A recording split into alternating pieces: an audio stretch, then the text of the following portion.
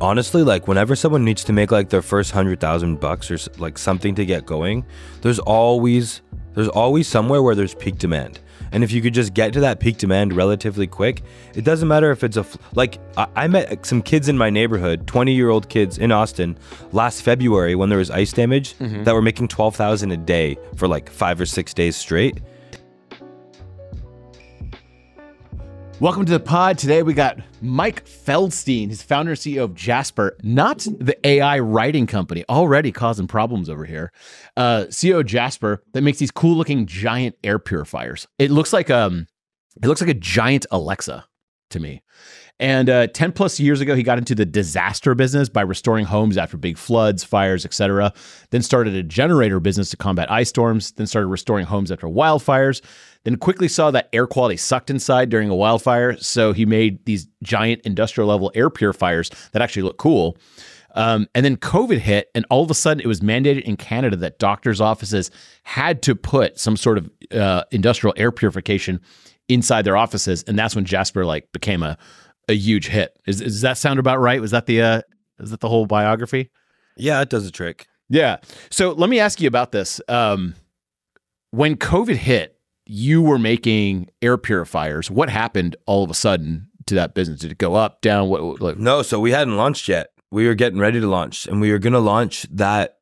Because I created it originally for wildfire smoke, and the intention was to launch in 2019, and then I missed fire season. I'm like, okay, we have to be ready for 2020 fire season.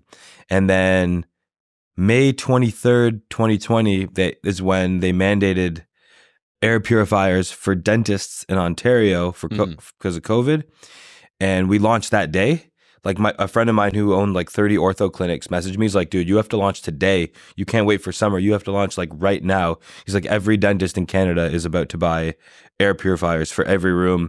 So like today's the day you have to launch. So we had sold none to that point. And then we sold out in like 10 minutes and we're in pre-order mode. We just threw up one page. JasprMedical.com was our original domain. We had no reviews. So to combat no reviews, we put medical in the domain and a really high price. And that was kind of like, instead of fake reviews, the high price and putting the word medical in your domain is kind of like putting a lab coat on your brand. Yeah. So we ended up kind of stumbling into medical, but it was not the intention.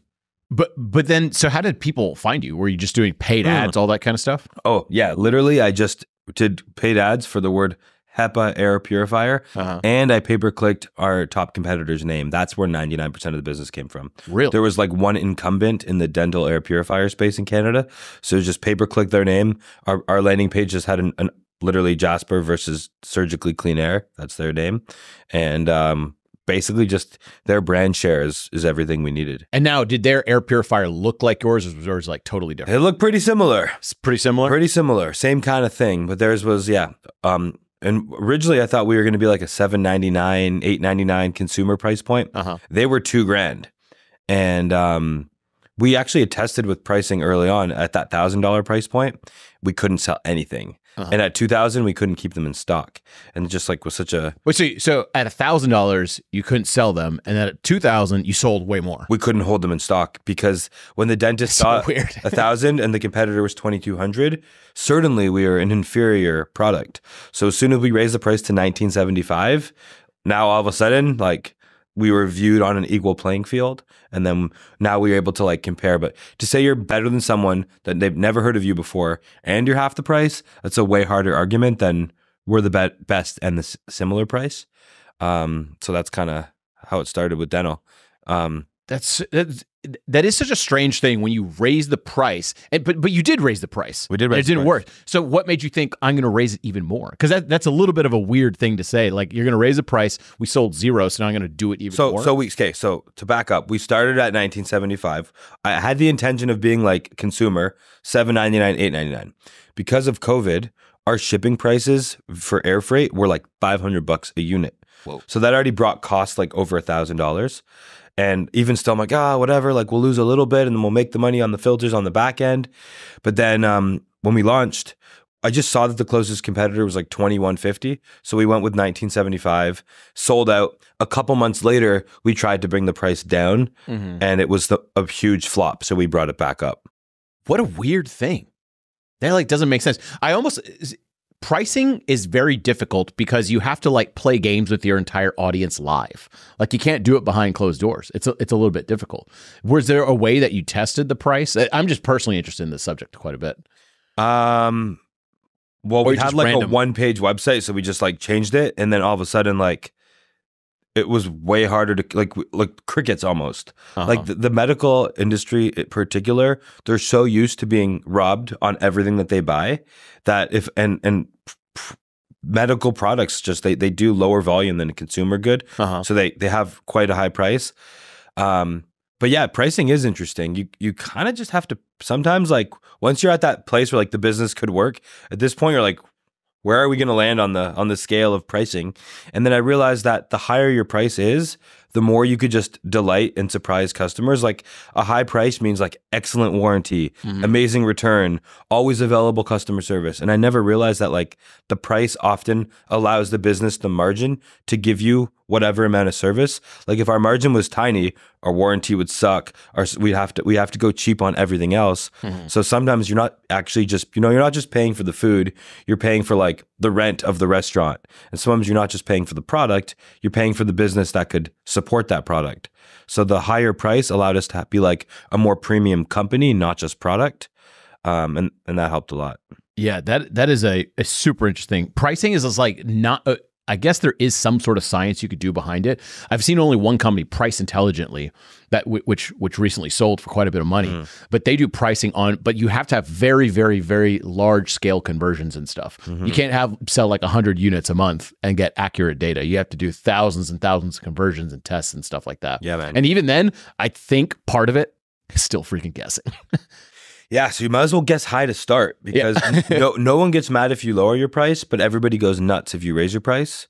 So I think like also especially if someone's doing a product company or a service company where their resource or their capital is the limiting factor, by starting with a high price, it constrains the volume and it allows you to figure things out. Like you could raise money and have low margin and sell a bunch of stuff, and now you need a huge team right away.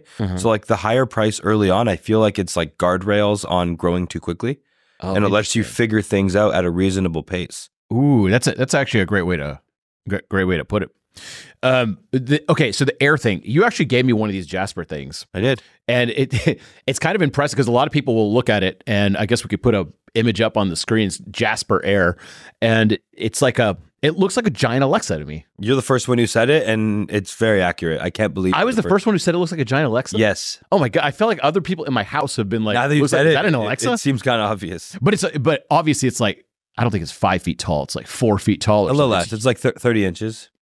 Oh, well, 2.5 feet. Yeah, it's quite. It feels taller. It feels way taller. I thought it's like the size That's of like me. Because I remember one of my friend's kids came by and it's bigger than him. So I was like, this thing looks massive. I remember when we didn't have our dimensions on it, and someone messaged me. He's like, I want to buy the product, but he's like, honestly, I can't tell if it's the size of a salt shaker or a trash can. I thought it was the size of that thing. When you showed me the picture, I thought it was the size of that thing. So, okay, let's get into the disaster business. Okay. So what's very compelling about you is you're totally not in like the internet space whatsoever, but you have these companies, and you told me you're in the disaster business, and I always thought that was funny. So what do you call the disaster? What is that? Well, I don't think it's the same for everybody. I've been in the chaos business for a while. Chaos business. Like, when there's volatility and there's chaos, if you're good at making decisions on the fly, then there's a lot of opportunity. There's a great opportunity to go broke in chaos. There's also a great opportunity to make a lot of money and create a lot of value. So to me, what the disaster business ended up being was when there'd be flood, fires, hurricanes, earthquakes, power outages, I would basically start a brand that does that service in that city the next day. So like unbounced lead pages, one-page website, clear call to action like fire restoration, floods, whatever it might be. So most people, when there's a disaster, they either call their insurance company or they Google the problem, like flood company Austin. Yeah. Flood restoration Austin, something like that. So because our competitors, if you will call them that, are like these big 1,000-person companies who like work with insurance, it takes them like 2 weeks to even like get to town and like mobilize. Whereas our landing pages are up like while the flood is happening. Like while people are evacuating, like my ads were up that night. And, I had the whole thing templatized where I had like the landing page. So I would get a local phone number. I'd get a local like Regis address immediately. You'd want to pick a brand name that's local, but not too local. So like in Fort McMurray, Alberta, if I called myself Fort McMurray Fire Restoration, they'd be like opportunistic. Like we knew you weren't here last week. Alberta Fire Restoration, perfect. But in Houston, I was Houston Flood Experts for Hurricane Harvey. So you'd basically look at the disaster, see what the opportunity is, throw up the landing page, run Google ads, make Facebook posts. And often you'd get like Craigslist posts could often be the best, but you could get 2,000 calls an hour. And I learned this. What? Yeah, man.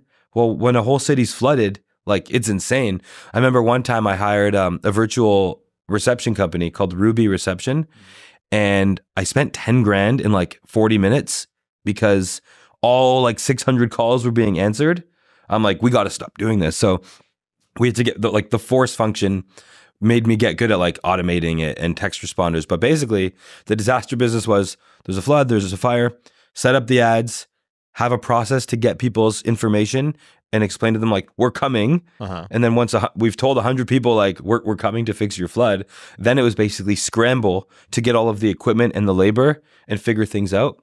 So it depended on the type of disaster, but yeah, it really depended. So my first ever was the flood in Canada, Canadian. We were floodexperts.ca, which is a great name. And a Kijiji post, which is like the Craigslist of Canada, got us a hotel. So my first job ever in the flood business was the biggest hotel in Calgary. So I kind of got thrown into the fire flood, literally. Yeah, but basically it was just rebuilding things after natural disasters. How I figured it out, honestly, looking back a decade ago, like now that I know how to like rebuild stuff, it seems obvious. But being like 23 and have never done floods or fires, it actually seems kind of crazy that I was able to figure it out. Yeah, okay. So, I mean, when I was 23, I wouldn't be like, I could restore a house after a flood. It does seem crazy, actually. So did you, what in your mind were you thinking? Were you just like, I'm going to throw up this page? I guess you were blindsided with the number of calls. Or did you expect that? I wasn't sure what to expect. So I got into online marketing after school for a little bit. I heard about this thing called the mold rush. So mold removal is like drywall removal, but 10, 20 times the price because mold is scary. So I got into the mold rush. I just was doing like Google ads for mold companies because I'm like, these guys' margins it's like the guys who are just cutting away the drywall are charging like 600. The guy who cuts away the drywall with a little bit of mold charges like 12,000. So I'm like, let me do lead gen for the mold guys because they have way more money. And then it got into like, wait a second, that job looks really. I had friends who worked for mold companies, found out this is really easy business. It's all kind of Hollywood. And then I partnered up with somebody, started a mold company where we would split the profits 50-50. Flood happened. So I remember I set up the domain, Flood Experts. And I'm like, I had a little marketing team. I saw this flood happen and I heard on the news, insurance companies are prepared to spend $2 billion restoring the flood. And I'm like, I don't know what business exactly I'm going into, but I know if I go there, it's going to be awesome. There'll be a crazy opportunity. So I got there. Military had like the city blocked off because like this flood in Calgary, think about like a downtown core. The water was up to the 3rd and 4th floor of buildings. Holy crap. So like the city was like a lake. 6-story deep parkades were filled with water to the bottom. And then, yeah, I had a U-Haul. I was only 23, so I couldn't rent a car or a truck. So I could only rent a U-Haul, 50 cents a kilometer. So I had like a motel room, a U-Haul, and then my friend who was in the mold game like shipped a bunch of equipment down from Toronto. But honestly, like it seemed intuitive. It's like, there's all this water. We need to get it out. And then I had friends in the business. So I was like calling them being like, what do I do? And honestly, like I was watching YouTube videos, but yeah, it does seem like a crazy thing. Let me ask you this. Insurance companies are just like, okay, here's this fly-by-night company, which you were, right? You literally like started last night and they're like, we're just going to give them a bunch of money to do this work. So the best thing ever was CTV News, which is like the biggest it's like the like CNN or Fox, but in Canada. So I threw up my landing page and my Google ad, and like 10 minutes later, I got a call from the news being like, and this is when I was back in Ontario. I hadn't even flown out. Like I put up the site. I was getting ready to fly out the next day, and I got a call being like, "Are you in Calgary right now?" I'm like, yes. They're like, are you available in 30 minutes to do a live interview on the radio? I'm like, yes. So I like quickly was like checking out what was going on. I remember turning on YouTube, opening Windows to make like my background sound like I was on the streets of Calgary. I did like they're like, I'm like, it's mayhem, it's chaos, there's trucks upside down. Like I sounded like a war reporter, like reporting from the ground. So I get on a plane. This is actually cool. On day 4, nobody was really running ads in 2013, the next day after a flood. So it'd get a lot of media. Mm-hmm. So CBC News asked me if I could fly back to Toronto and do a flood special. So I fly back. I did a 7-minute flood special. I'm 23 years old. And my main talk was how to watch out for the fly-by-night contractor who just got into the flood business, and I had been in business for 4 days. So that just taught me a lot about like the news and like what expert is actually on the news telling me stuff. Cause like here I am, I hadn't ever done a flood job yet. And I was on the news talking about watching out for fly-by-night contractors. So the homeowner has the right to choose their own company. Mm-hmm. Insurance company can't veto that. Oh. They cannot. As long as you like kind of do the work reasonably and you're not billing way more than fair market rate. Mm-hmm. The tough part is actually, so in my terms, I said, we don't get paid if you don't get paid. I'm like, that was my bold claim. Thank God margins in flood business were really good because that could have got ugly. Insurance companies, typically though, you have to fight with them to get paid. Mm-hmm. But Canada's way less litigious than the US. So in the States, like this business is cutthroat. Everybody sues everybody. Mm. In Canada, you like, just like, slightly threaten to sue someone and like they panic and pay you. Same with insurance companies. So they don't really have a choice. It's my whole ad was you have the right to choose your own company. Like, are you going to trust the insurance company's guy that has a bias or the guy who the more work he does, like our interests are aligned. So I kind of like branded myself as the people's choice. Well, and then what does the team look like when you get down there? There's a flood, something happens, and you get 100 people that you promise that like, yeah, we're going to get this water out of your house. And like, are you hiring random contractors off the street? Also, there's a flood going on. So like, I don't know if like the workforce is as normal. Like, what do you do? So I had to hire 55 guys in about a week, and I had never hired anybody before. So it taught me an amazing lesson about like how capable people can do like capable things. So for example, like if there's a company who can do pressure, they pressure wash homes, for example. Yeah. They pressure wash, they clean eaves troughs, they wash windows. Those guys could also cut grass. So like they don't realize it, but if you call the pressure washing company, it's like, look, what's your daily rate? I want to book your crew for the next month. But instead of pressure washing homes, we're cleaning homes now. I'll pay you 50% more than your average rate. You guys do this now. So like here's a guy who already had organized labor. So what I did in Calgary was I actually hired landscapers. I'm like, you guys do landscaping. You like dig holes, you move stuff. Certainly like cleaning up after a flood, landscaping, not that different. Mm-hmm. So I would hire small service companies who already had like 13 guys and could organize them and get them to the job site on time. So I'd basically just like find any service company. And then also you get people from like 3 hours out of town. So most people aren't thinking about driving 3 hours or like, what do we do? So if I could figure out accommodation like Airbnbs or cheap hotels and then call a company from like 4 hours out and negotiate a daily rate, it's like, I'll guarantee your crew, because like as soon as they get to town, there's unlimited work. So I need to get them on like the 30-day, 60-day agreement of here's what I'm paying you every day. Like you guys don't have to think about work for the next 2 months. And usually the out of state or out of province, out of city labor, as long as you could figure out their lodging and give them a guarantee, I would just get people from adjacent industries to like do that thing. That was kind of the trick. And then I could get those guys to do like net 60 because I had no money. Mm-hmm. So I had literally no money.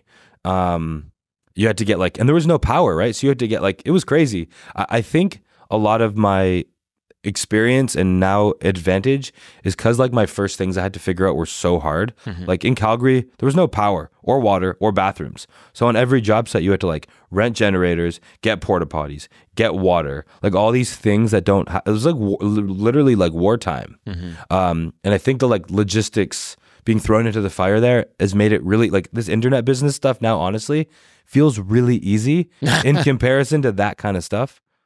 But I mean, are you the only general contractor? Because a general contractor is the guy who's like organizing all the stuff, getting the porta potties there, making sure the guys are doing the work. Are you the only one, or did you hire other people to do that, like other managers to help you with all those different zones? In Calgary, it was just me, actually. Wow. On the next disaster, I hired 5 friends who like didn't have much going on.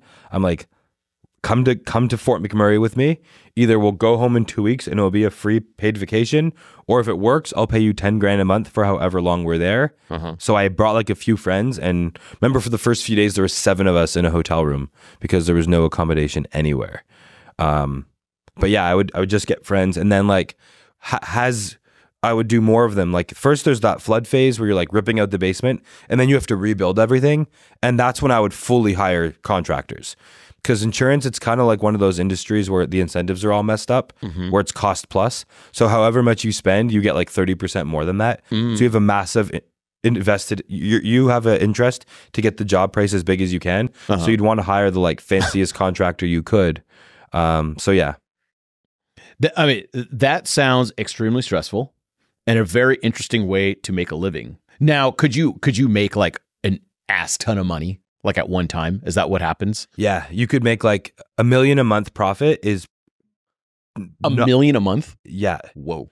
But it's only for a month or 2 or 3. So you need to know like how to get in, how to hit it and quit it, and like not stay too long.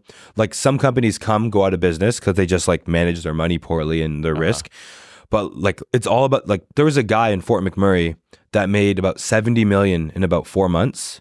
Whoa. No capital going into it. I was playing the small game of fixing homes. He played the game of building new homes. So the 5,000 homes burned down in a remote city. He throws up a website calling himself a home builder. He after a flood or a fire, let's say a house is like 250 a square foot. Because of the peak demand, you could charge like 600 a square foot.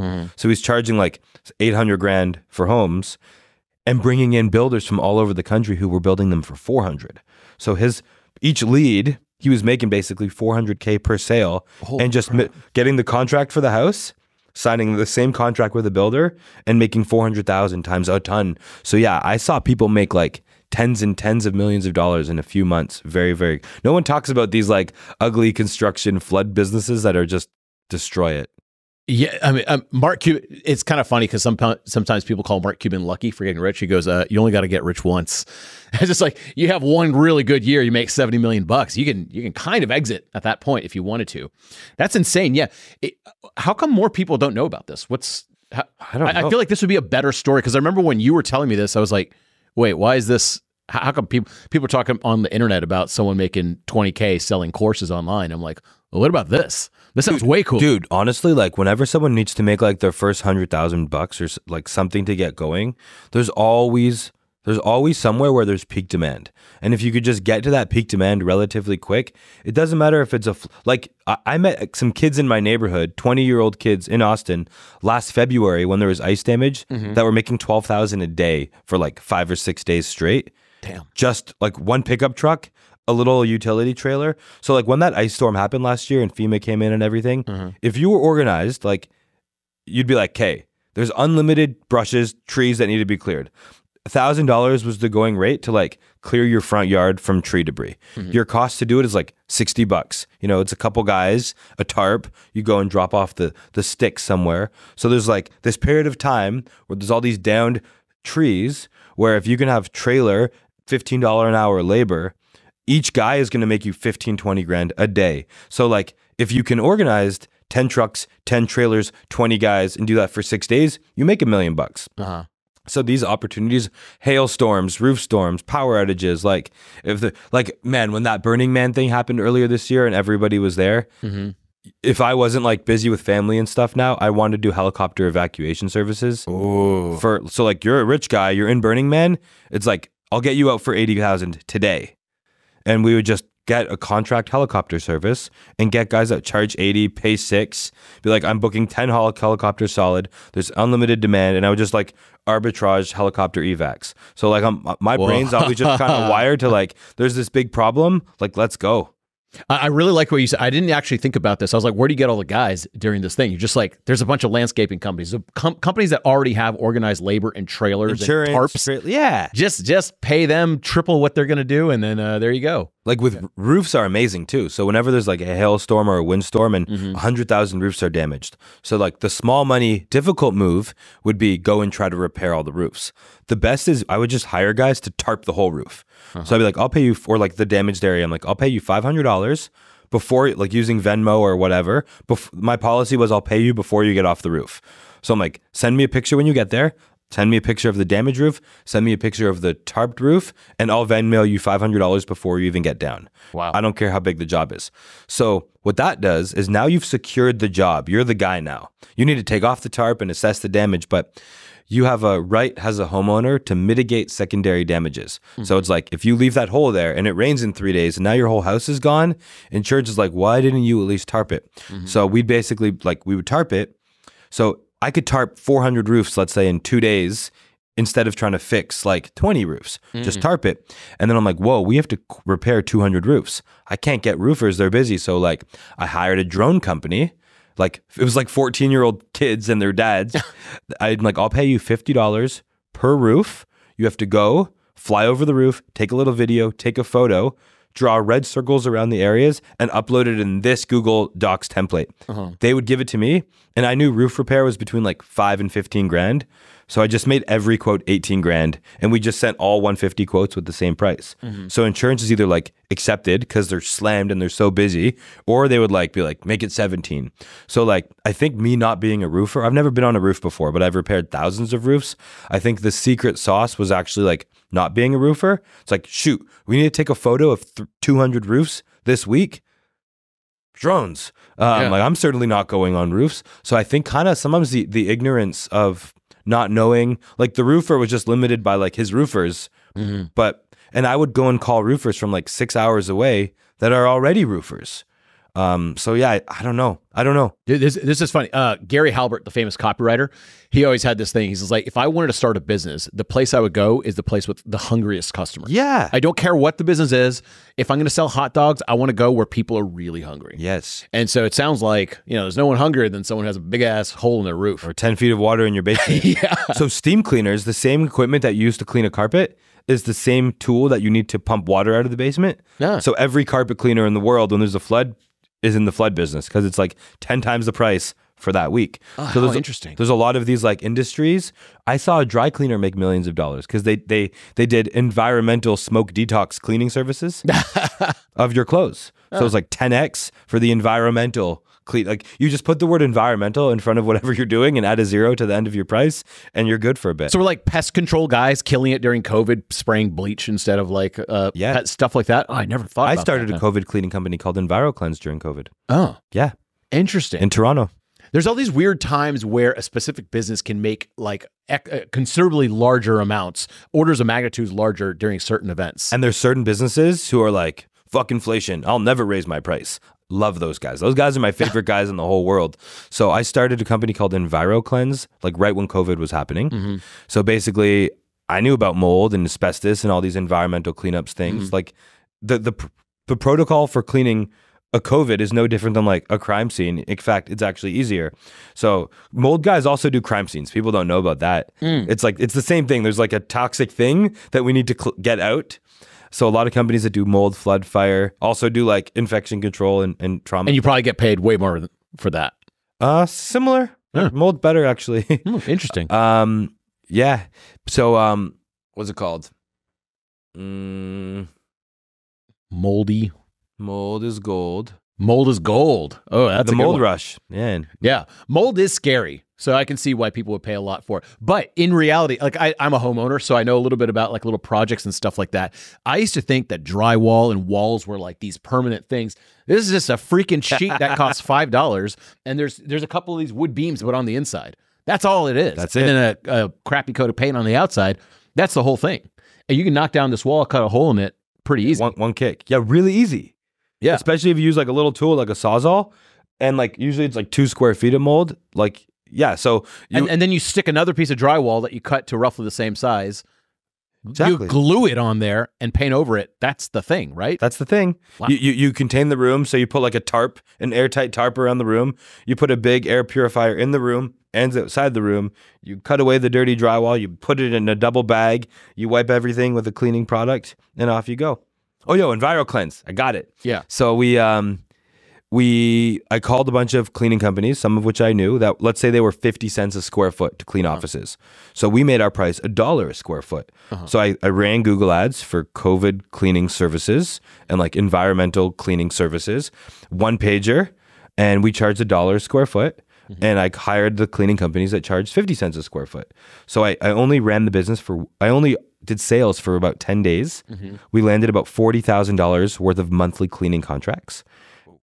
Our cost was exactly 20 grand. We just paid the cleaning company that does the exact service for half the price. So only a couple months ago did the last contracts fizzle out. It did about 800,000 in sales, half profit. And it was just like 1 week, quickly throw up a website. It's like, how many cleaning companies are amazing at cleaning that aren't raising their prices for COVID, that don't even know that they could get in the COVID business? I just make sure they have like the right gadgets to, you know, wear our badge and stuff. So like, whenever there's a peak demand, someone's not packaging their thing properly.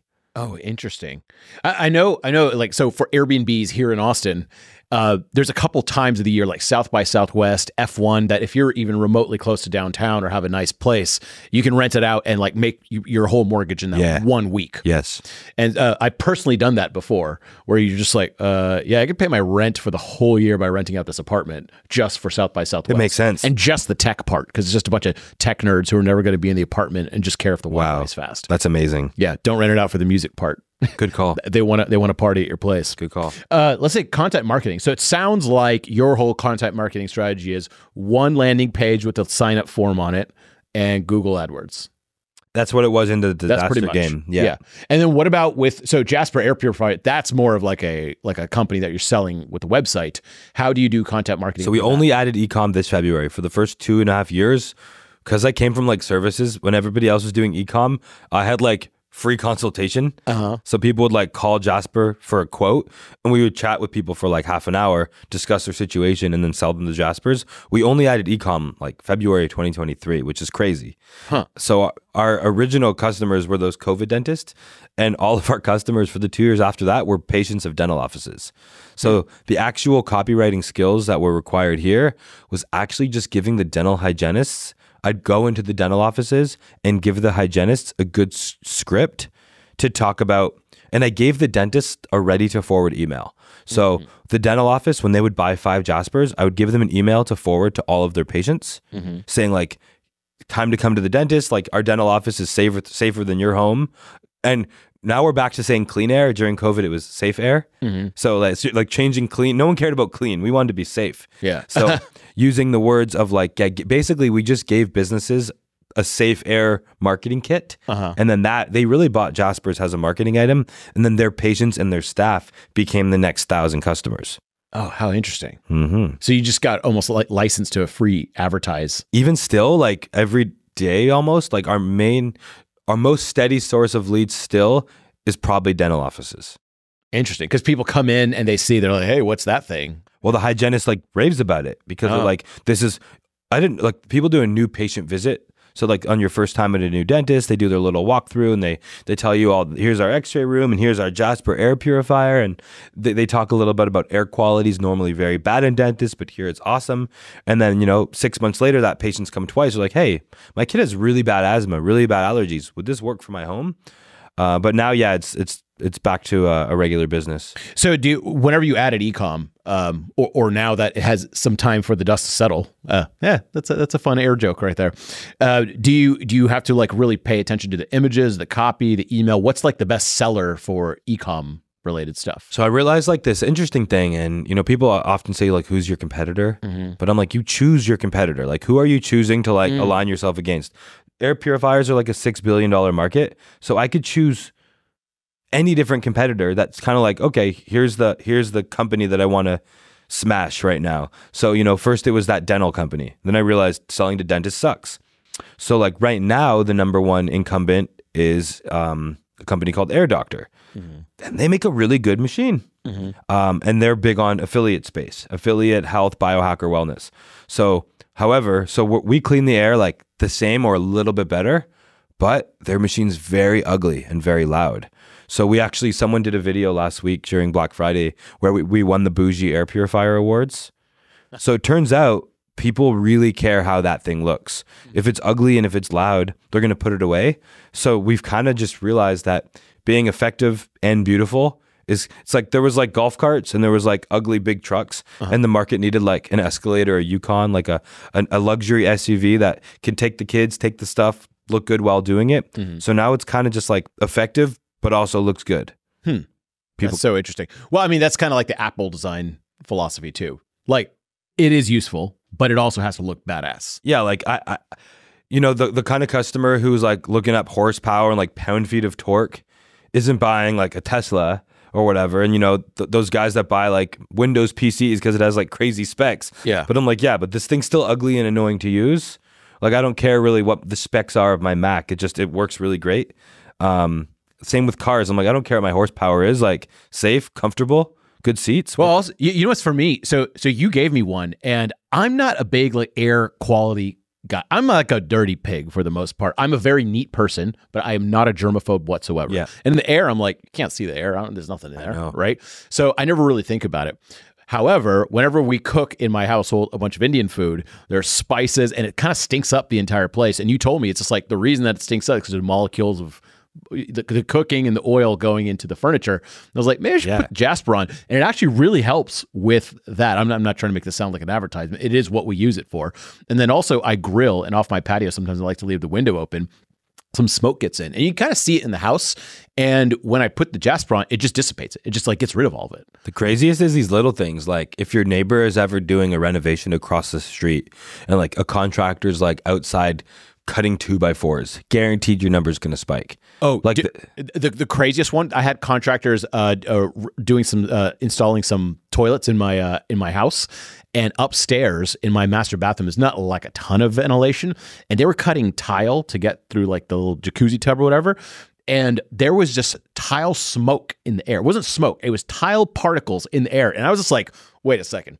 This is pieces of freaking tile that are just floating around in the air. And these guys were just kind of like just hanging out in there. I know. And I was like, dude, aren't these guys It's like those guys at the road that are like doing like gravel and tar work. Just like, breathing all that shit in. All day long. And like, look, I'm not one to say, I normally can't see the air, so I don't care. But I could literally see it in the air. And I was like, this sounds not great to go into your lungs. I put the Jaspr in there. Literally 30 seconds later, the place is clear. It's funny. We forget. And I was like, oh, I finally saw it in action. It's funny that we forget that we live in air.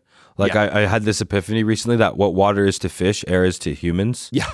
Like the fish could be in like this heavily contaminated water. They don't like swim away to the clean part of the ocean because like they don't know they're in the water. Yeah. Just like we're so immersed in air, and like air only exists between the sea and the sky. It's like this very thin, tiny layer where us humans can survive. And I think we take it for granted and we're not aware of it because we live in it. Well, I know when I go to India, on the ground, the pollution is so bad, like my boogers are black, right? And you feel it in your eyes and your face. And coming from here, where, I mean, it's generally clean air, even if you're on a road or something like that. Yeah, you go there and you're like, oh yeah, it's the freaking air. There's junk in this air. And that's what I'm dealing with. Let me ask you about a physical product. Okay. It's always fascinating. How did you make this physical product? Do you have like a design background or anything like that? People ask me if I'm an engineer. I like the term street engineer. Like yeah, because you sound like an engineer when I talk to you. Cool, I like that. Yeah. No, I'm not. I mean, I've designed like, a web designer, like a really good graphic designer and interior designer don't realize how similar they are. Is something that I've realized, and this applies to like everything. Sometimes people don't realize how transferable skills are. It's like, these interior designers always have the best websites. I'm like, who did it? You're like, I did it myself. I'm like, oh, you just have an eye for this kind of stuff that works differently. And you could do all these, like, did you know that there's actually a thing that pays 10 times more that you may not be aware of? So, early it was like designing websites. And then I'm like, oh, I remember 5 years ago, like being like, oh shoot, I could buy a house now. Like a friend of mine bought a house. I'm like, I didn't even think that hadn't entered my mind yet. I'm like, oh wow, I could buy a house. So we got a house, and then like immediately, like, oh, like let's do renovation stuff. So honestly, renovating homes and designing home stuff is the thing that like gets my product brain going most. So it's not like a distraction at all. Like getting it going and like making things physically better and more beautiful, more efficient, more effective. That same part of like a good bathroom design or a good layout or a landscape is very similar to creating like a good water bottle or a cold plunge or a lamp or a Jaspr. It's the same kind of fundamentals. So because of the wildfire industry, I knew that my analogy for most air purifiers that you see at Best Buy, it's like trying to heat a bathtub with a kettle. Like kettle heats water, awesome, for tea, not for a bath. So I'm like, whoa, there's a bunch of teapots here and people are trying to heat their bathtubs with them. So I knew specs wise, because the stuff we would use for like floods, fire, mold was like photocopier, printer. They were big and ugly. So I knew what we needed to do to make it. Like my brain was more like, let's make this big ugly thing beautiful. So I knew what we needed to do. So I just found 25 factories from around the world, bought their best model, tested those out, found the one that was closest to what I wanted, and then I worked with them to make it pretty and smart and like innovated off that. Get rid of all the buttons and all that kind of stuff. All that kind of stuff. Yeah. So like, yeah, just, I think after doing like floods, fires, and mold and all this random stuff, like it didn't seem daunting. And I had no pressure of growing a big company. I was actually at one point like, I didn't think I even wanted to do business again for a while. I was just traveling. And then I'm like, you know what? Like I really could use this air purifier for myself, for my family. So I'm like, let me just see this through. It'd be kind of funny if I like invented an air purifier, just had 200 of them around and like I could gift them to friends and give them to family. That was kind of the goal. And then, COVID and now it's a thing. But like not having the pressure, I did no market research. I just created the product that I really wanted for myself. I was like a mold man. Yeah. But how do you get good at that skill of getting good at design? Is that just something you think you're kind of like, you just got, or?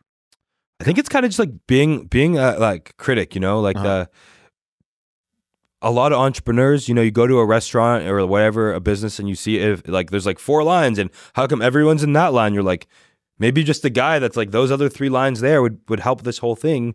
So it's kind of just, I've always operated Jaspr. I don't feel like I own this company. Honestly, I feel like I'm just a customer of it who when I give feedback, they listen every time. Like I actually feel kind of removed from the ownership side of it. I just feel like a critical customer. I don't know. As soon as we start trying to evaluate ourselves, our perspective gets terrible. So I'm trying to stay on the customer side of the product at all times. And that makes it much like everybody has good feedback for everything until it's their own. So I'm just trying my best to not get too attached to this business. Oh, very interesting. I mean, that's kind of like the Elon Musk, Steve Jobs method of just like, if you make a really damn good product, it just kind of sells itself a little bit because people talk about it. Sounds like that's kind of what you're doing. Yeah. I mean, I feel like also a lot of the best products I never got discovered a little bit. Like I think you really need that first few hundred. And you also, honestly, if it wasn't for COVID, there would be no Jaspr, because that subscription revenue from the early customers, subscription revenue is one way to look at it. The other way to look at it is like, I have responsibility to these people who bought this thing to keep shipping them filters every 6 months. Yeah. So I kind of, I didn't want to let them down. And now that that's just there, it kind of like made it harder to quit. Sweet. Well, that is fascinating, by the way. This is giving me a lot to think about. So hope someone else out there got some ideas from this. Let's try a couple of bits, like a little short clips over here. So let's say, what is the most popular trend you are seeing right now? Damn, I don't really get to see very many trends, man. The most popular trend right now, I mean, if I look at, it depends where I look. If I'm just being in our little Austin bubble, it definitely seems like people are willing to invest a lot. I use the term relax hard to kind of, it just feels appropriate. People trying so hard to like, it was biohack. I like the term relax hard better. Whether it's saunas, cold plunge, putting coffee up their butt or sunlight up their butt, like this insatiable desire for people to do every single health trend that there is. So that's what I'm seeing right now, boots on the ground. Like they say the most likely person to buy a $2,000 vacuum is the person who already owns a $2,000 vacuum. And I'm seeing a lot of people just basically like saying yes to every single new health thing possible. Oh my God. I go to a gym and they have like all these different, like it shocks you. Like, what's next? Yeah, I know. And I try a couple of them and I'm like, I'm sure there's some benefit to it, but it sounds a little hokey to me. In terms of the bit thing, man, like think about this. Like, what's I feel like exercise was the original, this sucks and I feel better afterward. And then sauna is like this sucks and I feel better afterward. So it's like workouts were like an hour. Saunas were like 15 to 18 minutes. Now here's the cold plunge. It's 3 minutes of suffer and I feel better afterward. Correction. Sauna always feels awesome. Cold plunge sucks when you get in. Totally I agreed. But like, what's the next suffer? Like, this sucks and then I feel really good after. I feel like that's a place to be looking at where the puck might go next. Yeah, interesting. Oh, that's interesting. All right, So, throw that question back at me. Yeah. Yo, what is the most popular trend you're seeing right now? In my personal little bubble world, I'm seeing that social media is becoming more popular than SEO. And this rings true to me because I have been, all my business relied on SEO for years. And I've started seeing the value of an SEO person decline and the value of a social media person increase. It used to be social media is like, hey, I ate eggs for breakfast, of course. That's like the joke. But now it's just like, oh yeah, I want to buy a $10,000 product and the person found you off of social media. So I'm seeing the value of like YouTube, Twitter, all that stuff go up a lot more, and then find like someone typing in copywriting course to be a lower value than finding me on YouTube. Yeah. So let's ask another little rapid question. If you had to start again, what are some businesses you would start? Ooh. Well, if I had to start again from zero, so I guess that's kind of how you start. Yeah. I would definitely do the disaster thing again. No doubt about it. I would definitely do the disaster thing again. Whether it would be, I would probably do, actually, I'll tell you exactly what I would do. If I was starting right now from zero, I would start a tree beautification business here in Austin. So there's all these big, beautiful oak trees and there's multi-million-dollar properties. And it's amazing. I've seen homes that sell for like 5 million and then the neighbors like can't sell for 3. I'm like, it's the same everything, but one guy cleaned up the trees and one didn't. It changes the entire thing. It's like looking like a mess and then getting a haircut and a makeover. Yeah. So there's companies who will light up your oak tree, and there are other companies who will trim your oak tree. I want to start an all-in-one tree beautification service. So it'll be like $2,500. We'll come, we'll clean up your oak tree, we'll do the lights, like nice patio restaurant vibe, and I would use like AI to show people a picture of what their property would look like with all their trees like beautified and lit up. So my cost to start the business would literally be a roll of lights off of Alibaba, a used ladder off Facebook Marketplace, and some cheap local labor. And I would do door-to-door in Westlake and Rollingwood, and I would be in the tree beautification game. Interesting. All right, throw that back at me. If you had to start again, what are some businesses you would start? Well, one of the first things I actually did, like in high school, we did power wash homes for money, and we made a lot of money. And I remember thinking, I was just like, you could just do this full time. And I like the thing you said about making a tree beautification service. You go around a neighborhood, be like, they have a sucky tree and a $3 million house. Let me make their tree better. I actually think that's a really smart thing. The other thing I would do, because I like techie stuff, I would take a business and insert AI. So I remember when I was growing up, this is the way I started all my business. I took a business and inserted the web, because that was like the hot new thing at the time. Right now, no one knows how to use AI properly, especially like some of these local businesses. I would take those, insert AI, make it more efficient, get a lot more clients, be able to handle a lot more sales calls volume, way cheaper. You got an example of one? I think if you take one, like you said your disaster business, you got like 600 calls in an hour. Now there are services that will have AI agents that take all the information and actually do a pretty damn good job rather than humans. Are you going to lose a couple of people due to like it's kind of clunky? Sure. You'll lose a lot with humans too. Yeah, exactly. If you have to train 600 people on how to take calls, all of a sudden you're going to get a lot of error. And missed calls. So maybe the AI would do it in about a year or two when it gets better each time. I think it won't mess up at all. Also on that, man, something that worked really good in the past that could be even better now. So what we would do is we would let the phone ring a few times, and then I would use, this is back 10 years ago. So I would use a tool called Sly Broadcast, which would call them. Do you know Sly Broadcast? So you could slip voicemails into people's answering service. Yes. So I would hit them with the voicemail, but like, hey, just missed your call, super sorry. And then I would text them automated 10 seconds later saying, hey, just call. So they would call the like flood business or the roofing business. They instantly get a call back that they miss. They get a voicemail that they haven't heard yet. Then they get a text. It's like, hey, just missed your call. And then I would hit them with the type form to join our waiting list. But now using like AI to text or on the call, yeah, that would be awesome.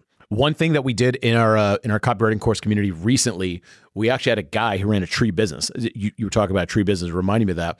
And one of the things we changed, he was building a flyer for people. He's like putting on homeowners' doors and stuff like that. It was like a tree service for dying trees, and they come and make them better. And the change that we made to his flyer was this. It was so simple because he had a pretty good flyer. It was call/text phone number. And what it said was, and all we did that changed it and completely changed his fortunes on this was we said, text us a picture of your tree and we'll tell you what's wrong with it. That's great. And so all of a sudden, instead of fielding a bunch of phone calls, great, and two people call at the same time, you can't pick up one of the phone calls.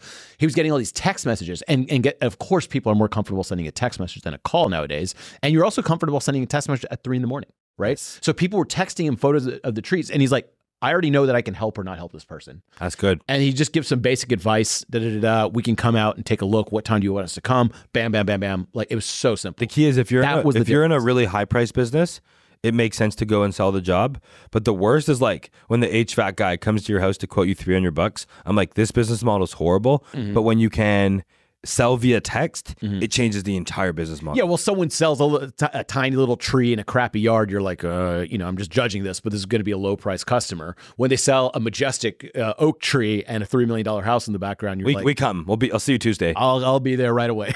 Yeah, that's good. How about this? What productivity advice has changed your life? So I went hardcore, deep down the rabbit hole, man. I was reading my journal 5 years ago, and I was writing to myself about how I couldn't imagine possibly being able to like mind map one day. And I remember being like, how does anyone run a company with like any kind of planning? I never planned a thing before. Being in the disaster game, you didn't really need to. I was just planning like a day or a week at a time. So I got into like GTD and EOS and I went deep down all these like productivity, build a second brain. I was like binging it all for years. I think GTD, even though I don't use any of it now, it like deeply encoded a way of being in terms of GTT? Getting things done by David Allen. Mm-hmm. Just like having an inbox. Mm-hmm. Like literally my wife, Rachel, now, she has these like lazy bins around the house. Mm-hmm. She knows I'll like leave everything everywhere. So there's like 3 lazy bins all around the home. So like if you're going to drop your clothes in the middle of somewhere or put something down, like she's like, just please chuck it in the lazy bin and then like I'll deal with it weekly. Mm-hmm. And I'm like, yo, that's awesome. I would say for productivity, getting things done by David Allen. Interesting. What productivity advice changed your life? Write things down the day before. Your whole to-do list is made the day before, the night before. Mm-hmm. Every time you get something done, scratch it off. I like doing it with the pen and paper. You can do it whichever way you want. And here's the trick. Never add things to your to-do list on the same day.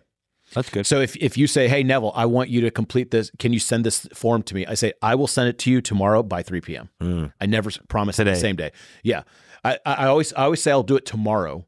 And that way people know that like, okay, I'm going to do it. I give them a time frame. I'm going to do it. So they know that like, okay, he's serious about it. And then I put it on tomorrow's to-do list. I never put stuff on the to-do list today. And once I'm done with the to-do list, I'm forced to stop work. And my productivity system now is actually sticky notes. So I think you know this, but I had no cell phone for 3 years. I got it back and I had to get very like low tech. So now that I kind of thought through all these things, now my system is each big project, I have a giant sticky note and then smaller sticky notes below it. But my entire system is sticky notes. I have no like Notions, Evernotes, Asanas, ClickUps, like nothing. And I have 2 empty Jaspr boxes. So if I get the task done, I like crinkle it into a ball and I like, throw it in like a basketball. And like eventually I'll fill up the entire box with sticky notes. And that like visual, like the checking things off was good, but like the little form factor of the sticky note, like piling up in the bin is very satisfying. That's so interesting how different, like I wouldn't personally care about that, but for someone else that works. So for someone else, pen and paper might be dumb and they want to use their phone. So what do you use? I'm going to ask that again. Do you use AI for anything in your marketing? Yes, a lot. I love AI. It's so awesome, man. I use it a ton. So I've been playing with those My GPTs lately as well. So for customer service, I use it a lot. And I never use the computer one. Seldom. The phone one's so much better because I use voice to AI a lot. Like I'll send AI like 6-7 minute voice notes and then be like, summarize this. I was at an event last week in Missouri and there was 45-minute talks, but I wasn't paying much attention. I put my phone in my cup holder with GPT recording, and then it was done and like summarize this talk in bullet points, and like, ooh, that's good. it did the whole talk perfectly.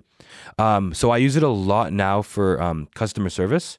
So it's all about naming conventions. So I'll have like Jaspr/customer service, Jaspr/email copywriting. So then the thread, eventually I'm sure the intelligence will like all merge, but right now each thread, like it only, is intelligent within the thread.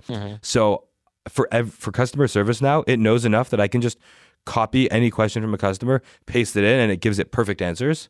So you put all the specs and all that stuff in, and then if someone says like, how tall is it? It knows. Yeah, or like, does it emit ozone? Or how does it compare to the Air Doctor? So I have another one that's just Jaspr comparisons, where I give it like a 7-minute rant on Jaspr versus all the incumbents. And then I'll be like, yeah, just copy and paste in customer service requests, fire them out. That's so cool. It's great for that. Really good. And like the gap from that to AI just doing my customer service is like a very small margin. How do you use AI in your business? Number one, I use it for brainstorming. Number two, I use it for supporting content. So this means if I upload this video to YouTube, I don't want to write the description and the tags and blah, blah, blah, all that stuff. And AI just does all that for me. Oh, and the worst is chapters. You got to say at 13 minutes, we talked about air purifiers. It just does all that right away. It does it 85% good and still getting better. And then the other is images like DALL-E. So sometimes I want to use an image and I don't want to hand draw the image or make it myself, even though I love it, but it just takes a lot of time. And so the AI images, they're pretty good. And honestly, they're a lot better than using nothing. So that's the way that I primarily use it right now. Those are good ways. Yeah. This rich people one, I don't know if that one's cool or not, but I'll ask that one. That could be the last one. Tell me something about rich people that 99% of people don't know about. You had $1 billion in money, so that was pretty good too. Something about rich people that most people don't know. Yeah. From my little experience, I grew up being told that rich people had to be evil. That like rich equaled like they paid a huge sacrifice on their family, their health, their friends. Like they had to kind of be like an evil emperor in order to be rich. And like maybe there was some kernel of truth of that at some point in time. I'm kind of not believing it anymore. Yeah. I actually think a lot of rich people are there for their family a lot more because they have the freedom to outsource everything. Yeah, like once they figured out the money thing, like some rich people I know, like you hang out, very little phone. They're always running marathons, like super generous. And the rich people, a lot of the time, they're not that busy. Like, it's not that difficult to reach out to someone who has a $500 million company and like meet up with them on Tuesday for lunch. Like, shockingly, there's certain, especially like the internet famous people are probably like bombarded, which not exactly your question, but like hit people up in not their most popular place. So I found people that have like 8 million followers on Instagram, but like 800 subscribers on YouTube. Yeah. So like comment on their YouTube videos, like hit them on the platform that they're not busy. Tell me something about rich people. Tell me something about rich people. What is something about rich people that 99% of people don't know? I think once you have like a nice house, a nice car, and a couple nice things, like you're kind of done. After that, it's just like private jets and stuff like that is like the next level of like crazy wealth and having like multiple house managers and stuff. But I think most rich people I know don't actually want all that stuff. And if they want to fly private, they just charge it every once in a while. You don't need to like buy a plane, all that kind of stuff. And after like a certain level of wealth, it kind of like plateaus on like all the cool shit you could buy. Yes, you can go on fancier vacations here and there, but like for the most part, they live like pretty normal lives. There's a term I like called spectrum traveling. So I was doing this through my 20s a bunch. So I would either stay at a 5-star hotel or camping. So it's like 3-star hotels suck. So if I was going like on a road trip in California for 6 days, it'd be like 5-star hotel, tent, 5-star hotel. And half the time the tent nights were my best nights. Yeah. And just like remembering that like the middle sucks, but you can actually afford to do like really lavish, luxurious things as long as on the other nights you're like super cheap. And then when you find out that those super cheap times are like the best times, and I think a lot of rich people actually don't know that and aren't that good at. It's sad to see, man, when people have a bunch of money and they don't know how to have fun with their money. That breaks my heart. And last question, what would you do if you had billions and billions of dollars and money was no object? This is an easy one, actually. It's also the reason I started Jaspr. I told myself, well, it's not that reason, but I had told myself, if I had $1 billion, like what company would I buy that would be worth hundreds of millions? I'm like, I can't afford it, but I could probably build it in a decade. But the answer here, ask me the question again. If you had billions and billions of dollars, money was no object, what would you do? I would develop communities and new subdivisions. So typically the way a developer develops is homes aren't built for humans. They're built on spreadsheets. So I'll be like, here's 2,000 acres available for sale. What is my cost per acre? My cost per square foot? The cost to like scrape the land? How fast can we sell it? And it's just like formulaically built. And it breaks my heart that we cut down trees. Then we call the dead trees, we give them a name wood, which is just dead tree. And we cut down the trees and then we build decks for shade out of the dead trees when the trees were there in the first place. So the thing that I would do is I would build I would be able to spearhead like developments in communities where it's not just like scrape the land. You know, we'd work with the trees. We'd have like, I want to see a subdivision built that has like epic co-working spaces with fiber internet and like a sweet pool and like a sweet community center hub and like walking trails and stuff. And I feel like right now suburban life sucks so bad, and most people buy these homes that like you're like trapped in this little concrete jungle that you just have to like escape from. So I would definitely do like at least 100 or 200 home development that would be like biohacked homes with clean air, clean water, clean food, lots of trees. Like the community I would want my kids to live in is a community I would love a blue to zone develop. community. That'd be awesome. Yeah, right here Yeah, great idea. in Bee Cave. And then last question. Oh, you have to ask me that. Yeah. What would you do if you had billions of dollars and money was no object? I think I always thought about this. I'd probably do the same thing I do right now. I'd read the internet a bunch and post about it. And then the next thing I would do, I would go get every license I possibly could. I would become a barber. I would become a massage therapist. I would get every license and complain at every step of the way how stupid it is to get a license for each one of these. But I think that's what I would do just for fun, just to like see all the breadth and experiences of the world. Which one first? I think barber. Barber? I don't know why. That appeals to me for some reason. I can relate. I was an Uber driver a few years ago. And I just really wanted to be like, I was like lonely sitting on my computer all the time in Toronto. I'm like, how do I get to interact with humans? So I Uber drove. So I feel like barber is kind of like being an Uber driver, but instead of driving, you cut hair. Sweet, man. Thanks so much for doing that. How can people find you? Google, Jaspr Air. Mike Feldstein on Google or on Spotify. I want to only be searchable on podcasts. That's hilarious. Like, what am I going to do? What do you do? Find me on. Yeah, exactly. Yeah. So search Mike Feldstein, Jaspr Air. Check it out. Thanks, man. Appreciate it. Yeah, that was fun, dude.